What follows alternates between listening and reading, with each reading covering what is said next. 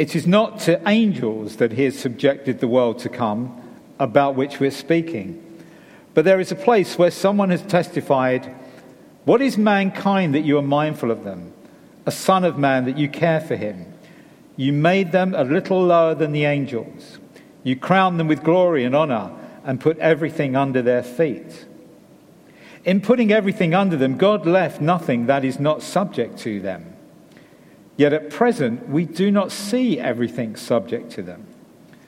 But we do see Jesus, who was made lower than the angels for a little while, now crowned with glory and honor, because he suffered death, so that by the grace of God he might taste death for everyone. In bringing many sons and daughters to glory, it was fitting that God, for whom and through whom everything exists, should make the pioneer of their salvation perfect through what he suffered. For the one who makes people holy and those who are made holy are of the same family. So Jesus is not ashamed to call them brothers and sisters. He says, "I will declare your name to my brothers and sisters. In the assembly, I will sing your praises." And again, "I will put my trust in him." And again he says, "Here am I and the children God has given me." Since the children have flesh and blood, he too shared in their humanity, so that by his death he might break the power of him who holds the power of death, that is the devil, and free those who all their lives were held in slavery by their fear of death. For surely it is not angels he helps, but Abraham's descendants. For this reason he had to be made like them, fully human in every way, in order that he might become a merciful and faithful high priest in service to God, and that he might make atonement for the sins of the people, because he himself suffered when he was tempted, and he is able to help those who are being tempted. Thanks, Sam.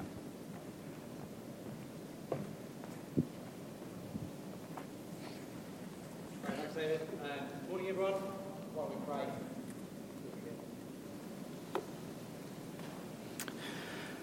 Father, thank you that you speak to us, and you speak to us finally and fully through your Son, the Lord Jesus. Please show us more of him this morning. Amen. Amen. It'd be great if you could have Hebrews chapter 2 open. It's a great passage. I've been on half term this week, and during term time, it's quite sad, during term time I rarely get the chance to read. And I haven't read much fiction for a long time. Probably I haven't read any fiction since the summer. And so I've been reading a couple of books. I've been reading some Alistair MacLean books. Now, Alistair MacLean, I read Alistair MacLean when I was a teenager. Alistair MacLean was a very popular Scottish author in the 1970s. I think it's really important that preachers are in touch with modern culture, and I can confirm I'm in touch with culture from 50 years ago. So that's good. But I really like Alistair MacLean, and here are two of his most famous books, The Guns of Navarone and HMS Ulysses. If you're a teenager and you don't know what I'm talking about, come find me afterwards, please. I'll happily lend these to you. And Guns of Navarone, lots of you will know, is about a crack team dropped behind enemy lines to blow up German artillery guns that are heavily defended in this fortress. Just dropped there on their own. HMS Ulysses is about a convoy in the North Atlantic that is going from Britain all the way across to Russia, and they are basically left to the German attacks by the British Admiralty. And Alistair MacLean's books all have similar themes. Lots of them are about people who are sent into extreme situations with a really difficult mission. They're often about people being dropped behind enemy lines. They're normally people who are on the edge of mental and physical exhaustion. They're people who are weary. They're people who don't want to be there. They're often tempted to give up, but they keep going. They feel very isolated. And one of the themes that keeps on coming through is that they feel cut off from the powers that be back in Britain, back in headquarters, who are just sending them out onto this mission and just expecting them to do it. And they have very little contact with them. But it's okay because they depend on their own guts and strength and abilities to get through. And I wonder if you've ever felt like that as a Christian? I wonder if you feel like that as a Christian this morning. You feel spiritually exhausted. You feel burdened. You feel like the task of being a Christian and following God's will is too much for you. You feel overwhelmed by the attacks of the devil, and you feel overwhelmed by temptation and sin. And you feel isolated from God. You feel that God is distant to you. And you know that that's not great, and you know that you just need to sort it out. You need to pull yourself together, get a grip, and become a better Christian, like all those great Christians at church. And the thought of that makes you even more exhausted. Well, if that's you, and that's certainly been me at many times in my Christian life, Hebrews 2 should be a great encouragement to you this morning. Verses 1 to 4 of chapter 2, they're actually a diversion. They're a parenthesis. The writer to the Hebrews stops his train of thought at the end of chapter 1, and then he puts in a little warning.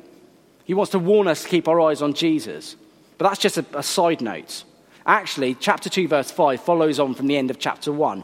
And what has been happening in chapter 1? David's already mentioned lots of it this morning. It's been saying how great Jesus is. He is superior. He is the creator of the universe. He is the sustainer of all things. He is the Father's ultimate final revelation to us. He is superior to angels. He is superior to his enemies. He defeats evil, and he is God. And wasn't it amazing to hear that passage preached last week? And I hope, like me, you came away from that thinking, wow, Jesus is amazing. Jesus is incredible. Jesus is much bigger than he is in my mind. And I need to urgently recalibrate my thinking. But let me just ask you this question. What would happen if Hebrews stopped at the end of chapter 1? In fact, what would happen if the whole of the Bible only contained in it the themes from Hebrews chapter 1? We would all come away, wouldn't we, knowing those great themes, those great truths. Jesus is creator, sustainer, ruler, rescuer. He's the magnificent Lord, the King of Kings. But what if that was all that the Bible said? You see, the danger is that Jesus would be a very distant Lord. He'd be magnificent but unapproachable. He'd be far above all things, but also far above any kind of relationship with us. It'd be a bit like the sun in the sky. We know that the sun is there. We can see the sun. We know that the sun is good. We know that the sun is powerful. But we also know the sun is a long way away. And we have absolutely no chance of ever coming anywhere close to it. In fact, it'd be dangerous to come anywhere close to it. And here's my suggestion to you. See what you think about it. If Hebrews 1 was all that we had, then that is what Jesus would be to us. A magnificent but distant ruler. That's not really what the chapter says, but it would be easy to get that impression. And that is the way religions go, isn't it? Loads of religions have built into their theology, written into their theology, the fact that God is unapproachable. God is distant.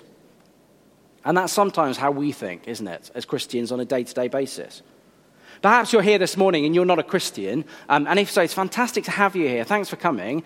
Maybe you think of God as good and powerful, but distant. He's some faraway, good God person up there. Maybe you think about him differently. Maybe you think about him as being a mean ruler, a tyrant, but also distant up there. That isn't what the writer of the Hebrews thinks. And he's going to show us that in chapter 2. Chapter 1 is really important, and so is chapter 2. So let's dive in. And the first thing we're going to see is that God doesn't intend to be a distant ruler. Look at verse 5 with me.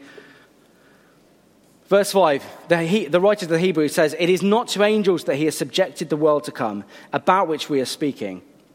But there is a place where someone has testified, what is mankind that you are mindful of them? A son of man that you care for him. You made them a little lower than the angels. You crowned them with glory and honor and put everything under their feet. In putting everything under them, God left nothing that is not subject to them. Yet at present we do not see everything subject to them." The writer is quoting from Psalm 8. And in Psalm 8, the psalmist tells us that God cares about us and he wants relationship with us. Verse 5, "What is mankind that you are mindful of them? A son of man that you care for him." I looked at a few websites yesterday to try and find out how big is the universe. And the internet failed me because it turns out no one knows. The best guess, from what I read, is that the furthest star from here, the furthest star that we can see, is 13.2 billion light years away. But some scientists estimate that the universe, beyond what we can see and what we can't see, is 250 times bigger than that. Now, I don't know if that's right or not. I don't really understand that. All I know is the universe is really big. It's really big. And humanity is tiny. Within the context of the universe, humanity is a tiny speck. But what does Psalm 8 says? It says God cares about us. God cares for mankind. And he's even given us a role in this world. And the role is to rule over this world as godly rulers under him, the great king. But verse 8 says, yet at present we do not see everything subject to them, to humanity. So Psalm 8 isn't the way things are, it's the way things should be. And that goes back to Adam, because with Adam, God gave Adam this wonderful role and authority, but Adam blew it by sinning and rejecting God as king. But here comes God the Son. He steps into creation. He steps into humanity. He comes to be the true ruler of the world, to do what Adam didn't do, to be the true human, to show humanity what humanity should be. Verse 9, but we do see Jesus, who was made lower than the angels for a little while, now crowned with glory and honor, because he suffered death, so that by the grace of God he might taste death for everyone. Do you see that amazing flip between chapter 1 and chapter 2? Chapter 1, verse 5 following, the writer to the Hebrews wants to make it absolutely clear to us that Jesus is superior to angels. He's superior to angels. We don't know if there was something going on in the church he's writing to or preaching to, that they thought angels were amazing, just as good as Jesus. And the writer wants to say to them, no, Jesus is superior to angels. Verse after verse after verse. He says Jesus is superior to angels. And then chapter 2, verse 9, he says Jesus is made lower than the angels. The Son steps down and takes on human nature. I don't think we're ever going to get our heads around that. That God cares so much for broken humanity, broken because it has rebelled against him, that the Son willingly steps down, even to death. Hebrews chapter 1 says, Jesus is great. It's there in flashing neon lights. Jesus is great. And the shock of chapter 2 is how low he goes for us. Now that doesn't sound like a distant God, does it? That doesn't sound like an aloof ruler who wants to send a message to one of his peasant subjects over there, and so he sends it out with a messenger while he sits on his throne and he never meets them. That doesn't sound like that kind of ruler. It sounds like a God who cares. The Son who steps down. And then have a look at verses 10 to 13. Jesus is the brother with brothers and sisters. Verse 10, in bringing many sons and daughters to glory, it was fitting that God, for whom and through whom everything exists, should make the pioneer of their salvation